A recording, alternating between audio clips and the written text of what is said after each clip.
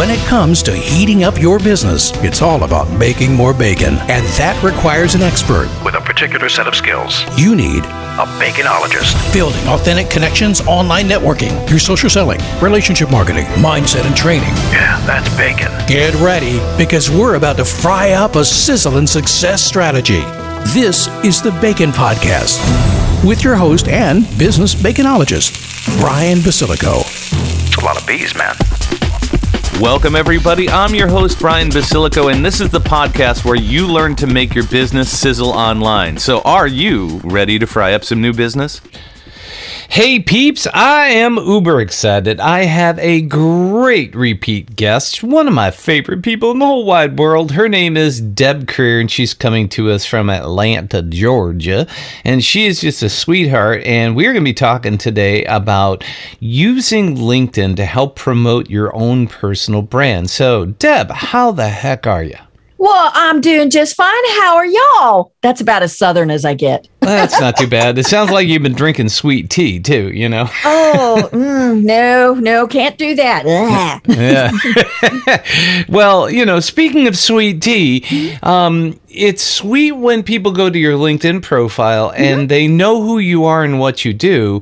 And I think one of the most common mistakes, you know, especially now when people are looking for jobs, when we're trying to promote our businesses, is they go in there and they say VP of Operations, right? Blah.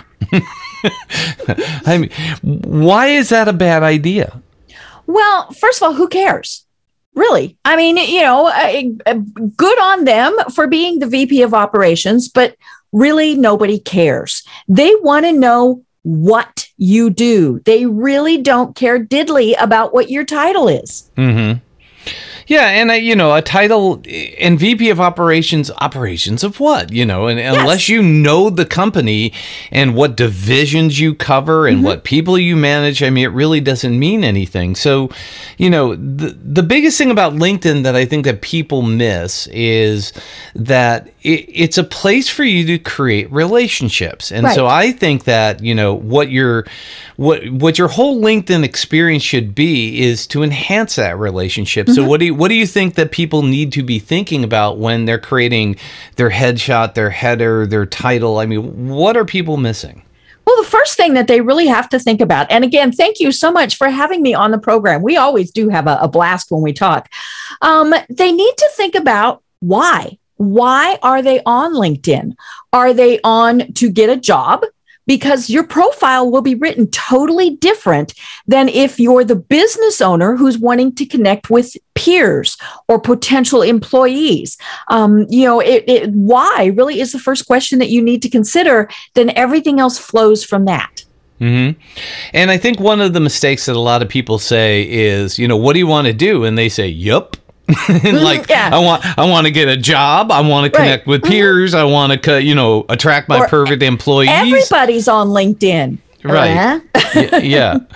And I think that people have to really kind of, like you said, at the moment, where you're at today, what is the most important thing you want to get across? Right. Because if you send mixed messages, it's not the same as mixed drinks. Mixed drinks make you happy. Mixed messages don't necessarily do that, right? They confuse me.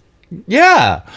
So, and when people get confused, one of my favorite sayings is, and I heard this from a buddy of mine who does email, he says, if you make them choose, they get confused. Right. And then we go somewhere else. Exactly. So when somebody's constructing, I think we have like 220 characters, which isn't a lot of space. What are we trying to get across? I mean, what are the main things that people are looking for when they come to your profile? Because I think that's it. Say you answered you answered a question in one of those polls, or somebody noticed you and they click on it. When they get to your profile, what are they looking at and what are they hoping to find?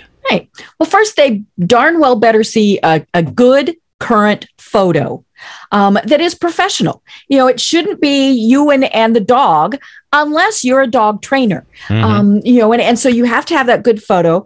And then the headline really is absolutely critical. It's, there are those things called newspapers that we still on occasion read. And, those headlines were what grabbed people and got them to read the article. So you want to make the headline the absolute most enticing that it can be in order to get somebody's attention so that they go, oh, I want to know more about this person. So if it just says Vice President of Operations, really, why do you want to read anymore? And that's, I think, maybe the key is you want people to do, and again, it goes back to what we said. What do you want them to do, right? And if your goal is to make them read the summary or about section below to find out more details about you, that's awesome. Then, find out more in my summary. If you use up those characters, if you can't say enough, say that. Find out more in my summary. If you want them to connect with you, say, find out more, connect with me, right? I mean, if you tell people what to do, they will act on it. Right. Yeah. And so I think the key thing too is then when you're filling out your profile, I think that there's so many other places where you can use that same philosophy, right? I mean, there's lots of other opportunities. Right. So give us some examples of what you've helped other people do. What have you kind of instructed them on? Well, I always tell them more. It doesn't matter what you have done on your profile. Usually you can write more. You can include more information. It just drives me nuts when I go to someone's about section and they have 2 sentences. You've got 2,000 characters. Now, I'm not saying you have to fill out that full 2,000 because sometimes that gets to be a lot. But again, give people the reason why they want to get to know you, why they want to build a relationship with you, why they want to trust you, because they're not going to connect with you. They're not going to help you. They're not going to want to be helped by you. They're not going to want to give you money if they don't trust you. So tell them in that about section as much as you possibly can.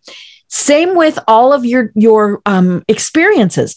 Tell them what you did. People love numbers, so be able to say that you were in, as the VP of operations, you managed a budget of $2.3 million and saved the company 25% every year. Sometimes your numbers might not be impressive. So, percentages work, but it really is one of those things where you just want more. Now, you don't want to go overboard. I've seen people who have had 10, 20 former jobs. You want the ones that pertain. When I was a waitress in college, I wasn't very good at it, but I definitely don't want to include that now. It has absolutely nothing to do with anything that I do. So that's not something that you include. So think about, so more isn't always better in every situation, but tell people more. Think of this as the first meeting that you have with somebody. So are you going to give them enough information that they go, oh, hey, I really want to read more about Brian. And more importantly, I want to connect with Brian. So tell me about the hidden gem known as the contact button. So if you have your contact information, I think one of the things that happens is people, A, don't know it's there, and B, they don't put in all the information because they're afraid somebody's going to add them to an email list or cold call them or something. But, aren't they going to do that anyways, whether you have that in there or not? They are, if they're going to spam you, they're going to spam you, and so you want to give that information and give them as much as you possibly can. So in the contact button, you can list your websites, you can list your phone number, your email, and it's okay to set up an email address. Maybe that's just from your LinkedIn so that if you're getting spam, it's not damaging, say, your work email or things like that. But it comes back to the KISS principle. You have to keep it simple. And if you're not doing that, if somebody wants to connect with you and they don't know how or they can't find a way, it's just like you confused them. They go on to the next person. So give them that information. And yes, you will get spammed. That's just the way of life anymore. So another thing that I think is kind of important is how often do you recommend that people go and look at their own profile from a third party's eyes? Or does it make sense to have somebody else look at it for you, your friends or something like that? I mean, I always tell people with a website, if you haven't updated your website in 3 years, it's old. Get off my lawn. Yes, How often do you suggest that people go back and review their LinkedIn profile? If you haven't been doing a lot of things, so say, for example, you didn't change jobs or, something like that, maybe every 6 months is okay to review it. Again, have, as you mentioned, have somebody else review it who knows you and can say, oh my gosh, you just finished a big project.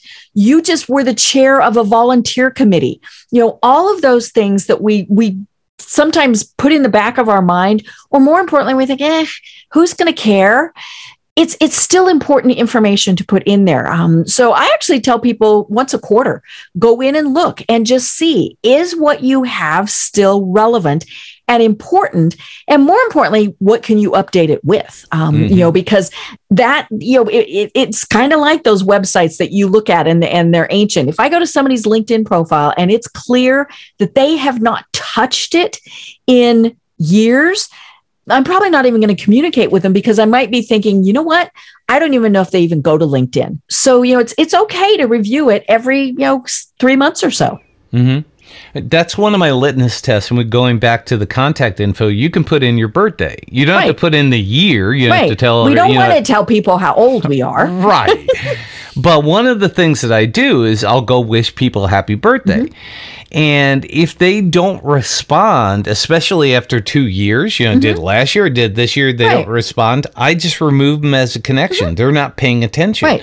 If they do respond, it's a bonus to both of us. We're reconnecting. Right. And, and I know that they're looking at it and legit. So I think that that's another thing too, is it gives you a connection opportunity with people who already know, like, and trust you, right? Right. Or at least they know you exist. Mm-hmm. Yeah. And that you're still breathing. That's always important. Right. Breathing is really important. So are there any other overarching tips as far as looking at your profile, looking at your LinkedIn, that you would give people about, trying to make better connections or helping people to get to know you better? Some of it is just the basics. We mentioned having a great photo. You want to have a great cover image. Even if it's just, a scenic view of a city, you want to have something there besides what LinkedIn, kind of defaults and puts there. One of the absolute most critical things, and I see people make this mistake over and over again, typos. And part of the problem is when you're doing it in LinkedIn, depending on your browser, it might not tell you, hey, you've misspelled this word.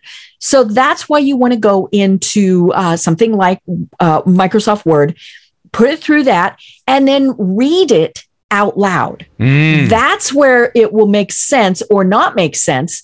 So just, it really is, go back to the basics and imagine when you're reading these things, if someone has never met you, what are they going to think? If you are, say, an insurance salesman and you've got those fancy certifications and you don't spell license correctly, I'm not going to trust you with my money. And so really in many cases, it does come down to the basics. Yeah. And I think that's such a great idea of just reading it out loud, because I think when you read things, they sound very different than when you read them, because we tend to, we read to think like we talk a lot of times. And if you say, perfect example of this, I have 14 years experience, but if you say, I've been doing this, as apostrophe VE, it's just so much more friendly, open, and communicative. And I think if that's the way that you talk, that's the way that you should write, right? Right. And it's perfectly acceptable to include some fun little things. We don't, obviously, this is not Facebook. This is not TikTok. So, we're not getting carried away. But part of building a relationship with someone is knowing some of those fun little things. In my headline, I have added the words college sports fan. Now, I do volunteer for the University of Colorado, but that really doesn't have anything to do with what I do professionally, being a college sports fan, but it catches people's attention. And I've had multiple people contact me and say, I'll talk to you, but you have to tell me what team you root for. And so it's just a little something that people it gets their attention in a way that for the most part, is something that's positive. Be cautious about what you're doing. I mean, you might not want to say, who you voted for in the last election, some things like that, unless that is what you do for a living. Maybe you run campaigns. Okay, then maybe you're going to include politics, but it's okay to have a little fun with this because it's as you said, we need to show our personality. Absolutely. And one of the things I think that I remember, and I haven't found it in a long time, is they used to have an interests section where you could say, and I put in there golf and music and stuff like that, and I can't find it anymore. No, it's gone. That's where you can include it in the about section. Just say it's kind of like when you read somebody's bio. You do this and I do this. When we're reading somebody's bio on the podcast, we get down to the end and we say, and Brian likes playing golf and he has this wonderful new puppy. That's okay to put that in your about section. Yeah, because it's a great icebreaker. And that's the whole thing. It's like, hey, you got a dog. What kind of dog? You're into sports. What teams do you support? Yeah, all of that stuff. And that's really good, kind of get the ball rolling in a relationship kind of stuff. And so the great points, Deb. And so, I appreciate you and your time and your energy and excitement. And I know other people are going to want to contact you. So what's the best way for them to get a hold of you now? The easy thing is, of course, we want them to go to LinkedIn, and it is my full name there because there are amazingly other Deb Kriers. So my LinkedIn profile is Deborah Krier, and that's DeborahKrier. Please send me a request to connect. In it, tell me that you heard this program, because then I'm more likely to go, ooh, this is someone I want to connect with. Absolutely. So mention one of two things. Well, actually, one of three things on Deb's connection request. Mention bacon, beagles, or buffaloes. And that's it. Yeah. Those are the high points. Absolutely. Well, Deb, this has been an absolute joy as usual. I so appreciate you coming on and dropping some sizzling hot bacon knowledge bombs on my peeps. And I look forward to being on your podcast again and having you back on mine soon. Of course. It is the Mutual Admiration Society. Yay! Woo-hoo! Thank you for letting us sprinkle some bacon bits into your brains. Want some more? Learn more about this podcast and our guest experts at baconpodcast.com. Have questions? Send them to askbrian@baconpodcast.com. Until next time, keep sizzling. And remember, it's all about the bacon.